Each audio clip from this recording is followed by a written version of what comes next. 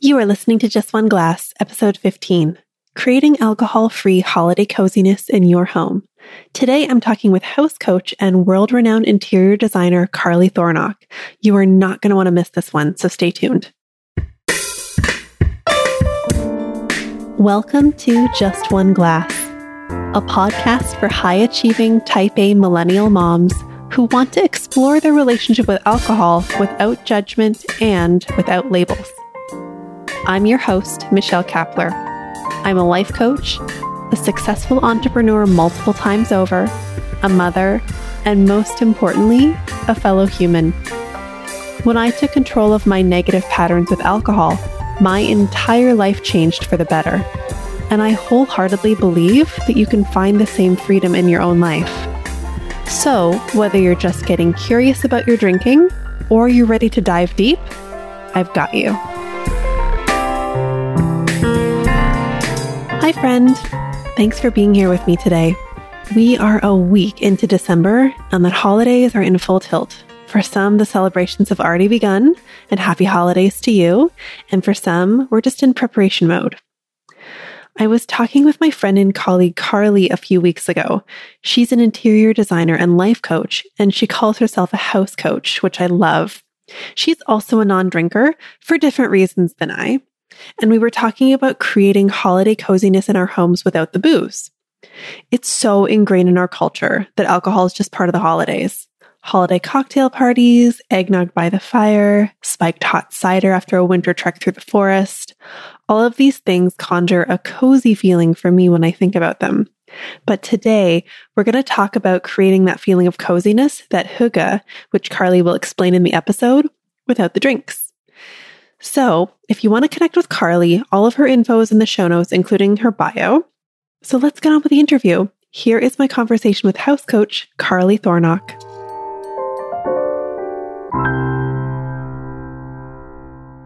All right, so welcome to Just One Glass and the Intentional House podcast. Woo! Yeah, so it's going to depend on where you're listening, but both Carly and myself are here today to talk about creating winter coziness in your home without the booze. And we thought that we would share it with both of our audiences, all of our listeners, because we thought it could benefit everybody who might listen. So whether you're listening from Carly's podcast or my podcast, welcome. Yes, so glad to have you. This is Michelle Kapler, by the way, for my audience who has not maybe listened to you so far. The epic, the one and only Michelle. Oh, so good. So sweet. You're going to make me blush. Well, let's do the intro thing because some of us would have met some of us and some of us might even listen to both podcasts. But just in case we don't, do you want to tell us about yourself, Carly? Oh, sure. So I'm Carly Thornock. My podcast is the Intentional House podcast, and I have a company called Intentional House, where we help mamas get really clear and connected with themselves so that they can love their houses and therefore love their people better. It's all about the love over at Intentional House. Oh, love the love. So good. And I'm Michelle Kapler. I'm an alcohol freedom coach, and I'm on a mission to change the conversation that we as high-powered women, and especially as mothers, have around alcohol. So when we approach this conversation with what I like to call radical honesty, we can decide if we like our relationship with our nightly glass or bottle of wine. And from there, we get to work to change it. And as a former overdrinker myself, I know exactly what it's like to feel like you've lost control, the constant regret and the questions and the beating yourself up. Yep, I've been there. But I'm also here to tell you that it's totally possible to change it all if you want to. So we're going to get into all of that today. So we decided the theme for today was going to be creating comfort in your home without needing to drink. And with the holidays coming up, no matter what you celebrate or if you celebrate, there's always kind of this air of creating winter coziness or comfort in the home. And that's usually paired with a cider or a mulled wine or a glass of something or, something just warm and delicious. And that's usually paired with booze. And it's just something that's really ingrained in culture for a lot of us. So we just want to kind of pick away at that conversation a little bit. So I thought we could kind of I'll ask you some questions. You ask me some questions. Are you good with that, Carly? So good. Let's go.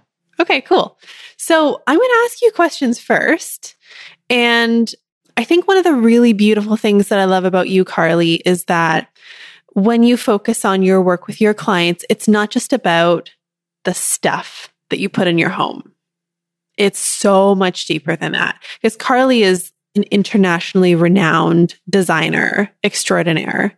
And now she's a house coach and she helps people have a different relationship with the stuff in their house and the people that live amongst that stuff. And I think that it'd be really interesting to have a conversation about creating comfort without external things. So just off the hop, what are some of the things that you can suggest to my audience and your audience that we can use to create comfort and coziness in our homes without having to put on a pot of mulled wine or open a bottle of champagne or something like that when we're with ourselves, our family, or with our guests over the holidays? Oh, this is one of my very favorite things to talk about. And it's actually something that's been very researched internationally, which is super fun. And this whole cozy idea is very rooted in how we perceive the environment around us. So there's lots of underpinnings in environmental psychology. There's lots of research that comes out of Scandinavia that has to do with hygge. Maybe you've heard of that kind of concept, just this idea of very simple but very cozy. These people are ranked the happiest in the world. And I think it's not because they get the most sunshine, because we all know that winter is not a sunshiny place for our northern friends, but they are so happy. And to me, it comes down to because they choose to be safe, they choose to feel comfortable, they choose to feel cozy. And a lot of this has to do with how they design their houses. And of course, we know, Michelle, that it's not about their houses at all. It's about how they're thinking about their houses. But there are some fun things we can do to invite the thoughts of coziness, invite ourselves to feel more cozy with our house. And that's really all the house does. Like, what's your favorite cozy place in your house right now?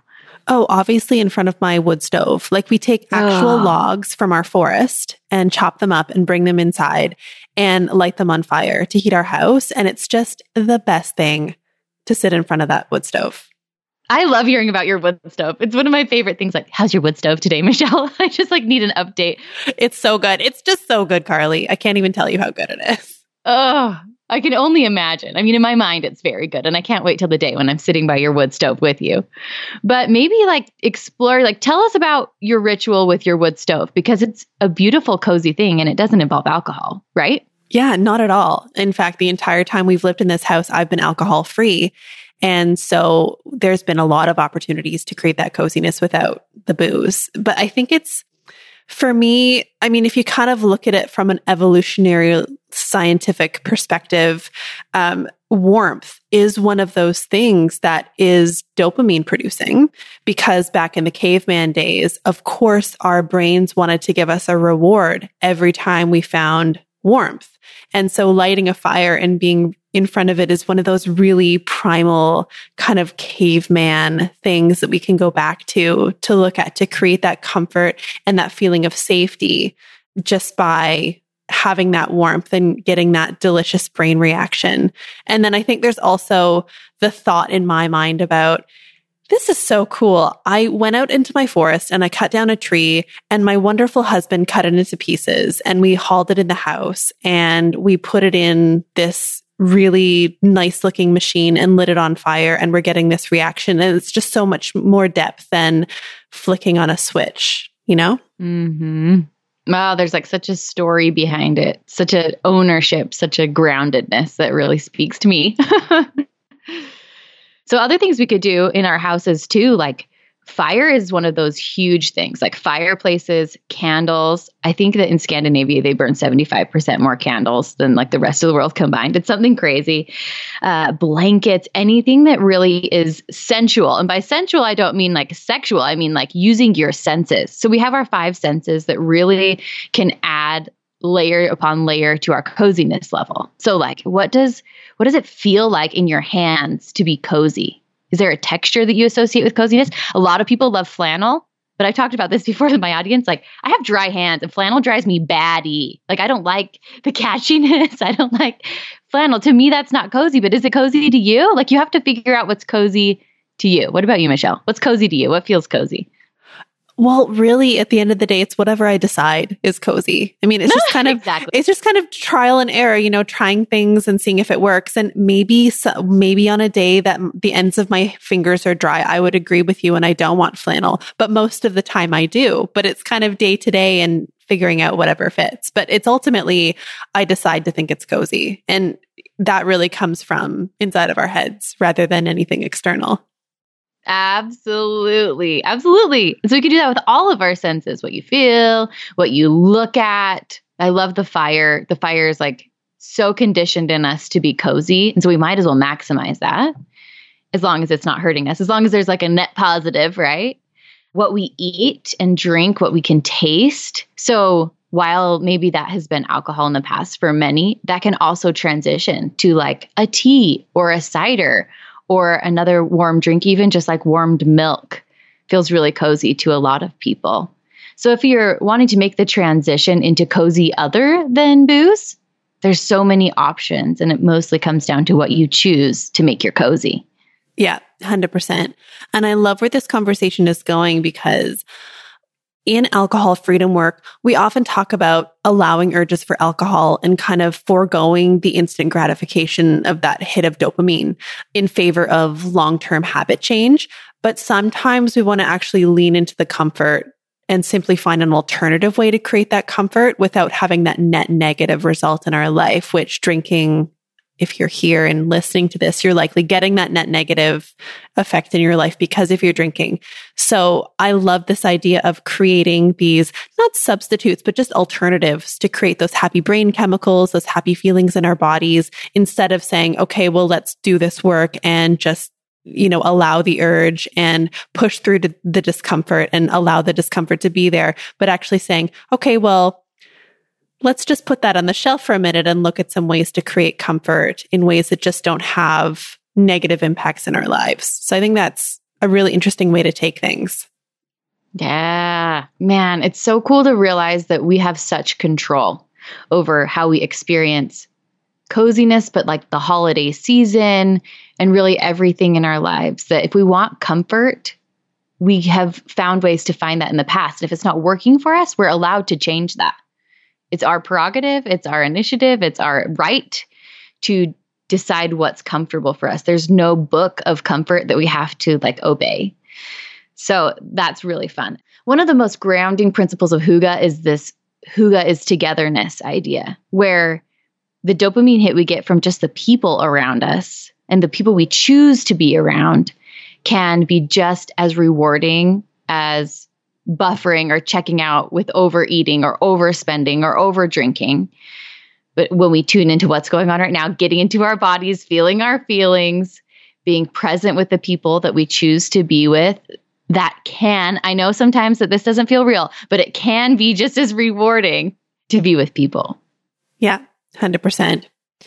And what would you have to say to people who might have to or otherwise be, obligation is obviously a thought and we always have a choice. But, when it comes to holiday gatherings or, being around people, sometimes there are people that you would maybe rather not spend time with. And sometimes that's why people reach for a glass of wine or something to kind of take the edge off having to be around those people. Would you have any tips for people who might have family coming over that they otherwise wouldn't choose to spend time around? Anything to say to people in that situation? Yeah, I think that the work comes in when we take away the layer of veiling that we put over our emotions. So let's take like a mother-in-law, for example. Maybe your mother-in-law is coming to town, you don't get along, and you just rather not feel the feelings of discomfort when she comes around, maybe shame, maybe disappointment, whatever it is that comes up for you around her. And we can get away from those feelings. We try to run away from them by drinking or eating or hiding in our bedrooms. And we're talking to our husbands till 2 a.m, trying to vent it all out. But I love the invitation of doing what it takes to make our lives enjoyable without interference. So we want to make our life worth living without having to run away from it as much as possible. Because the purpose of our lives really is to just feel all the feelings, to stand up for ourselves, to understand ourselves enough that we can be ourselves and be comfortable being ourselves. So when we buffer away, it's taking away the opportunities of feeling those feelings. So we have a couple of choices, right? Like we can choose to not invite the people over that stress us out. And that's a very fine, acceptable decision. If anybody needs permission to not have people over into their lives that they're feeling obligated to be with, this is my permission to you. Don't do it if you don't want to. Only if you want to. It's fun or it doesn't happen. And then the other invitation that we can take is we invite the people over and we do what it takes to manage our own emotions with them. And this is a captivating invitation because it's hard sometimes, right? Hard as a thought. But it's hard sometimes to be present enough to feel all the emotions and to do what it takes to get ourselves safe in a way that's not running away. Does that make sense? Am I making sense, Michelle? No, it totally makes sense. And I love that idea of, if you're not up for the hardness, because sometimes there is compounded hardness over the holidays for so many different reasons. So an option is to just say no and just change the circumstance. And that's a completely acceptable way to do things. But in terms of creating long-lasting end game, end goal kind of things and putting that in place, then doing this work of, okay, well, maybe this Christmas dinner or this holiday dinner, we're going to try to put some boundaries in place with our mother-in-law. Maybe we're going to try a different way of communication, and it might be really, really uncomfortable in the moment. But if you take the opportunity to lean into that and practice it, then long term, you'll always have that experience and those skills in place. So I think it's worthwhile to lean into that discomfort if you feel like it's the appropriate time and place. You always have the choice, as you said. Your permission has been granted by Carly. Thank you. There you go. Roll out the red carpet. And you can also do like something in between too. Like you can say, I don't want to have my family members sleeping in my house for 2 weeks over the holidays. You can say, we're going to go to a 2-hour dinner at my uncle's house, period, hard stop. Or with or without the kids, or with or without time constraints or dietary restrictions. Like you're allowed to do this however you want. And sometimes you can just take that first little step instead of saying, I'm not going to see you. You're stressing me out over the holidays. I'm not there yet. I don't have that skill set quite built. I'm saying no. You could say, I'm saying yes for 15 minutes, for a phone conversation, for whatever feels good to you. I think that's such a good suggestion. What I want to ask you next is, what would you have to say to those people whose reaction to that suggestion would be, yeah, but if I said no to everything my mother-in-law wants, I would just never hear the end of it. Like I just can't possibly put that boundary in place because she will just be so angry or never let me hear the end of it or layer me with guilt trips or whatever. What would you say? Any suggestions for that? Of course, there's lots of nuance here, right? That we would want to go into with somebody. We'd want to be like, now what's going on? Why are you feeling this way? What's the backstory? Where are you coming from? But just knee-jerk reaction is like, you're feeling uncomfortable either way. Either way, you're feeling uncomfortable. So you might as well do it your own way. You might as well be the creator of your own purposeful discomfort that you have complete control over so that you can learn from it and move forward with it. When we feel like victims, nothing really gets done that I feel like is constructive. I love that. I love that. You can either be uncomfortable by saying no, or you can be uncomfortable by being around a person that you don't want to be around. So your choice. I think that's a really interesting point. If you're going to be uncomfortable, I feel like I might as well choose my discomfort. But that's the stubborn part of me that I know is a little bit strong-willed to be like, no, I'm just going to choose my own because I can choose. So there. But what would you say, Michelle? What would you say to them? I would say that piece kind of comes in where at the end of the day, the only person's behavior that you can ultimately control is your own. And so my advice is always to do everything you can to be in alignment with your own preferences, because really at the end of the day, your actions and your choices don't actually create the thoughts and feelings of others. What creates that is their own thoughts and feelings. And at the end of the day, your mother-in-law is probably going to be your mother-in-law no matter what you do. She's probably going to have something to say about your choices no matter what they are. So you might as well choose what you want to choose. Yeah, I love that. And then it kind of opens this pathway of more work that you get to do to get to know yourself better. Of like, what if your mother-in-law doesn't like your choice? Then what comes up? And then what comes up if she says something about it? And then what comes up if she says something about it every time you see her? How can you be true to yourself and, like you said, aligned with your preferences? That's such a beautiful way of saying it.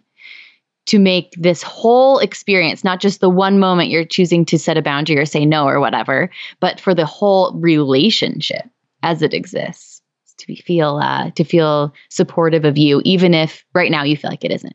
So good. I love that. Oh man. Okay, Michelle, I have questions for you now. Okay, let's do it. So I'm actually a non-drinker. Is that the right word? Yeah, I would say so. Okay. And you are now also. Yeah. So in my house, we don't have alcohol around except for like cooking varieties. And even then it feels a little bit like out of our comfort zone just because we've both grown up in families that don't drink. It's a cultural thing for us to not drink, which is fun and fun to talk about in contrast with a lot of different other cultures. So in your home, you do have alcohol in your home. Yeah. So a lot of my clients talk about how they just can't help themselves because it's right in front of their face, whether it's eating something they don't want to eat or behaving in a way that they don't want to behave around a mess, or this like environmental invitation element is so interesting to me. So when it comes to controlling behavior with regard to drinking or even overeating, let's talk about this. Like, what would you say to people who are giving the excuse that like, I can't stop drinking, it's around, I'm going to be at a party where there's booze served, or even for my clients who are moms at home, overwhelmed by the mess or design decisions, like what are the invitations and how do we react to them?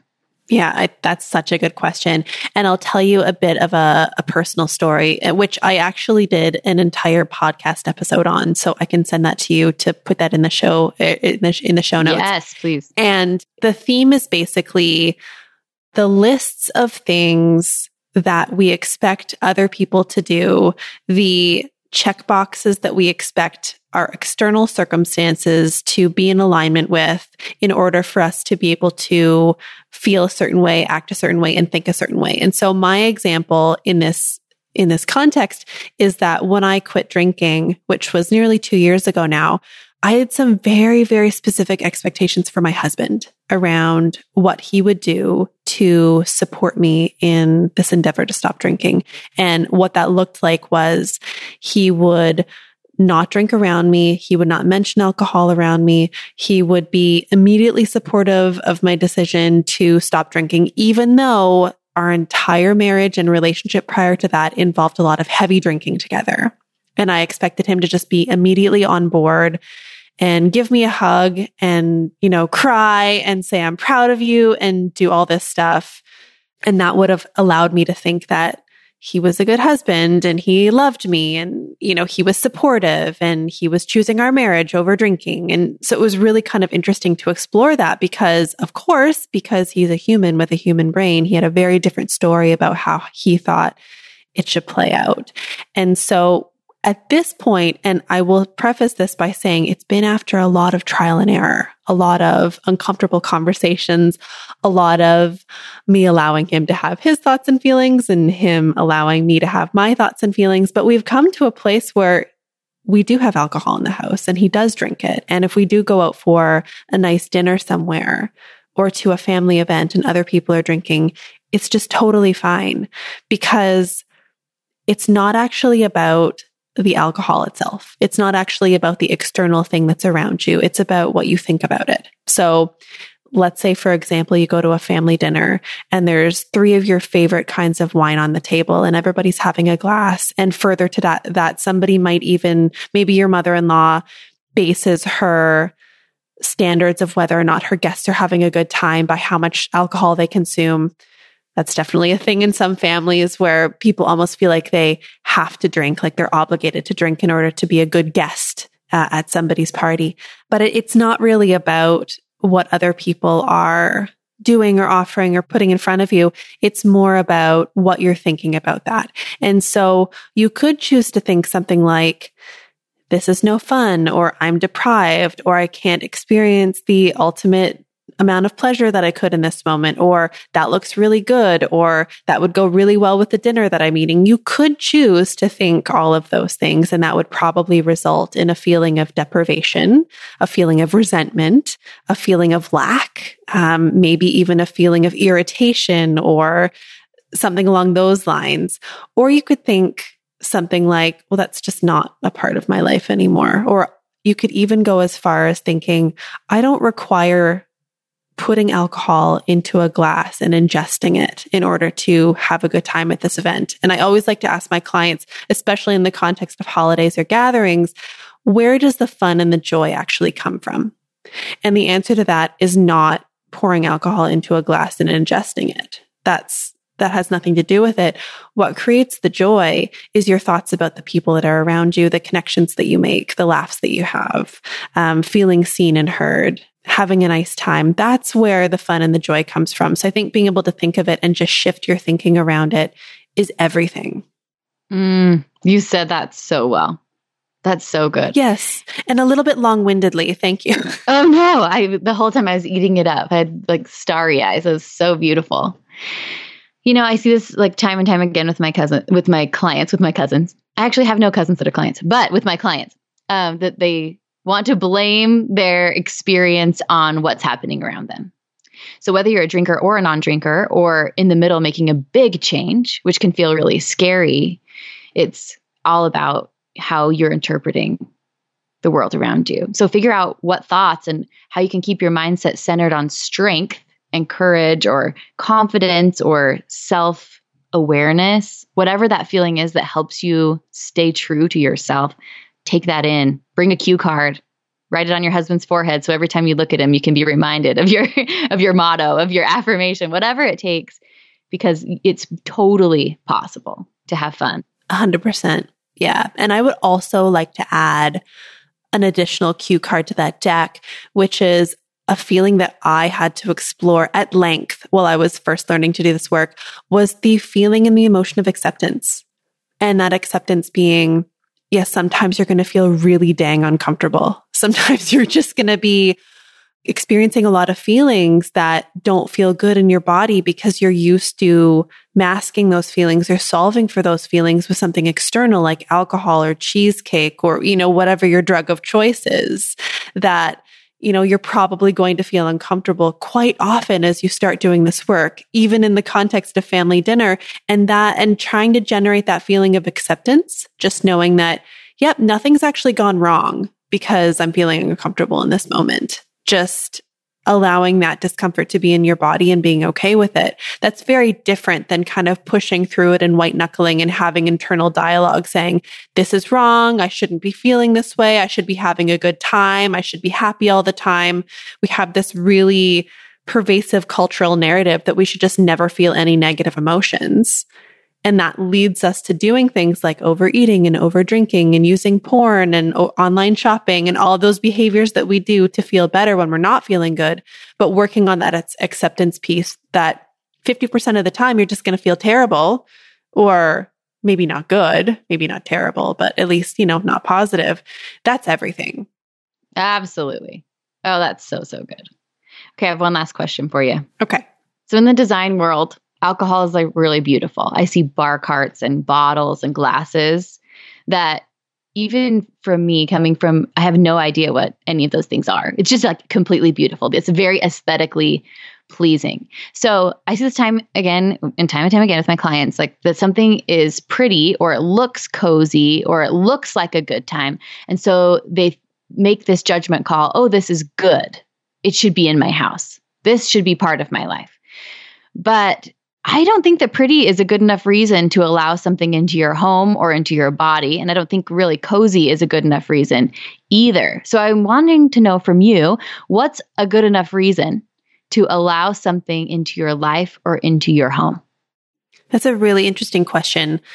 I think that it's going to be highly individual for anybody, and everybody's reasons are going to be different. And really at the end of the day, it's about leaning into that discomfort and getting really, really honest with yourself in your individual context.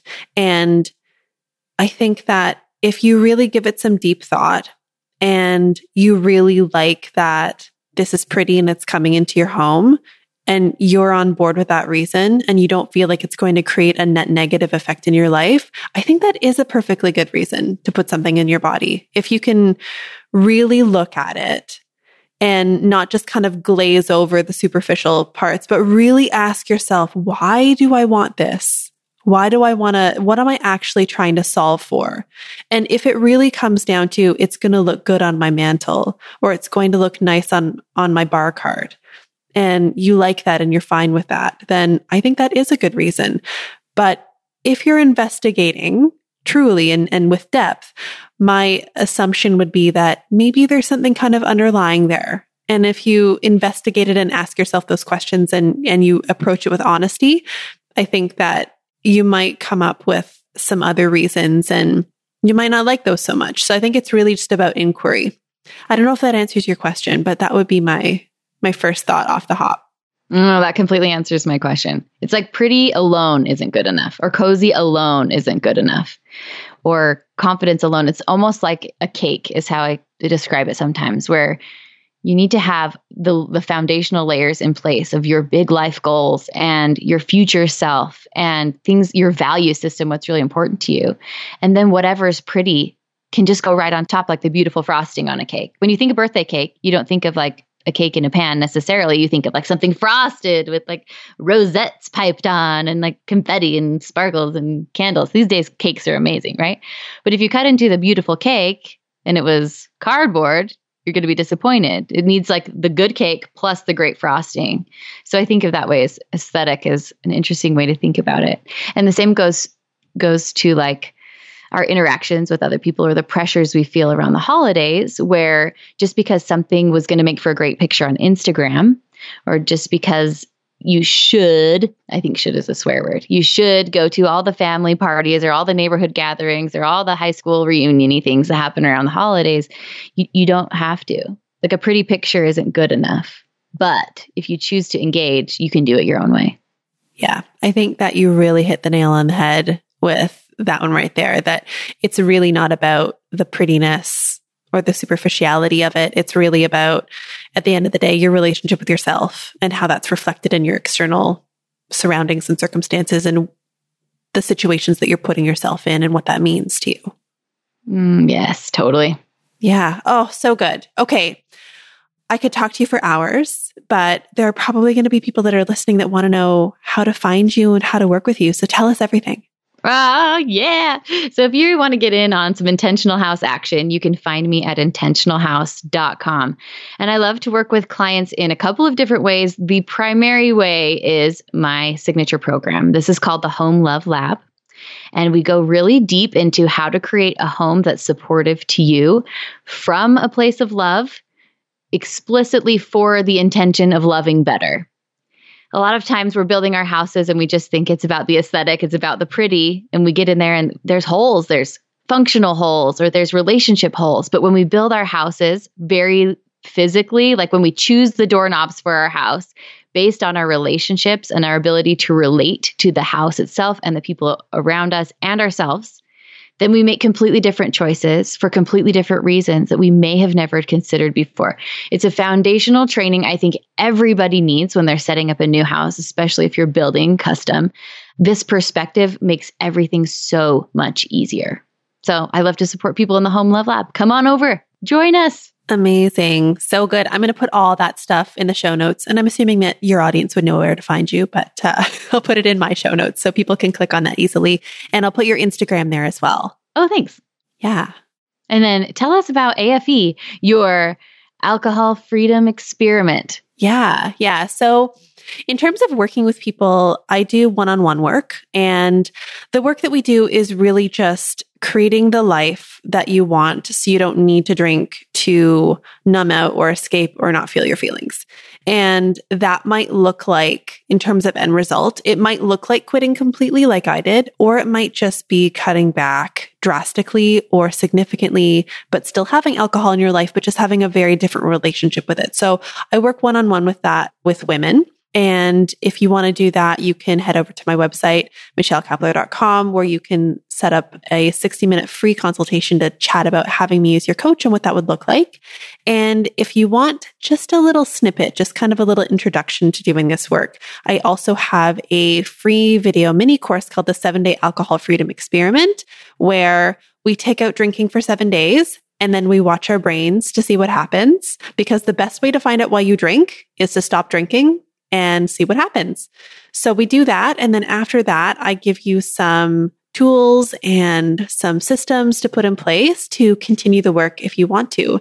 And so if you want to find that, you can go to michellekapler.com, scroll all the way to the bottom of the homepage, and then click on the link to join for free.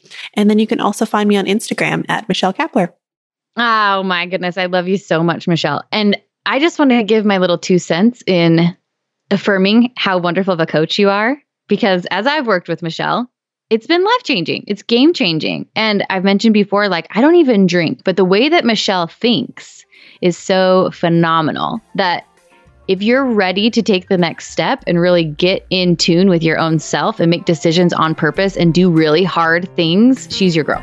Run, do not walk. Thank you. That's so nice to hear. I appreciate that. I'm loving all this love today. Thank you for being here. Thank you for doing this episode with me. Thank you. And we'll look forward to having you back sometime soon. Love you, Michelle. We'll talk soon.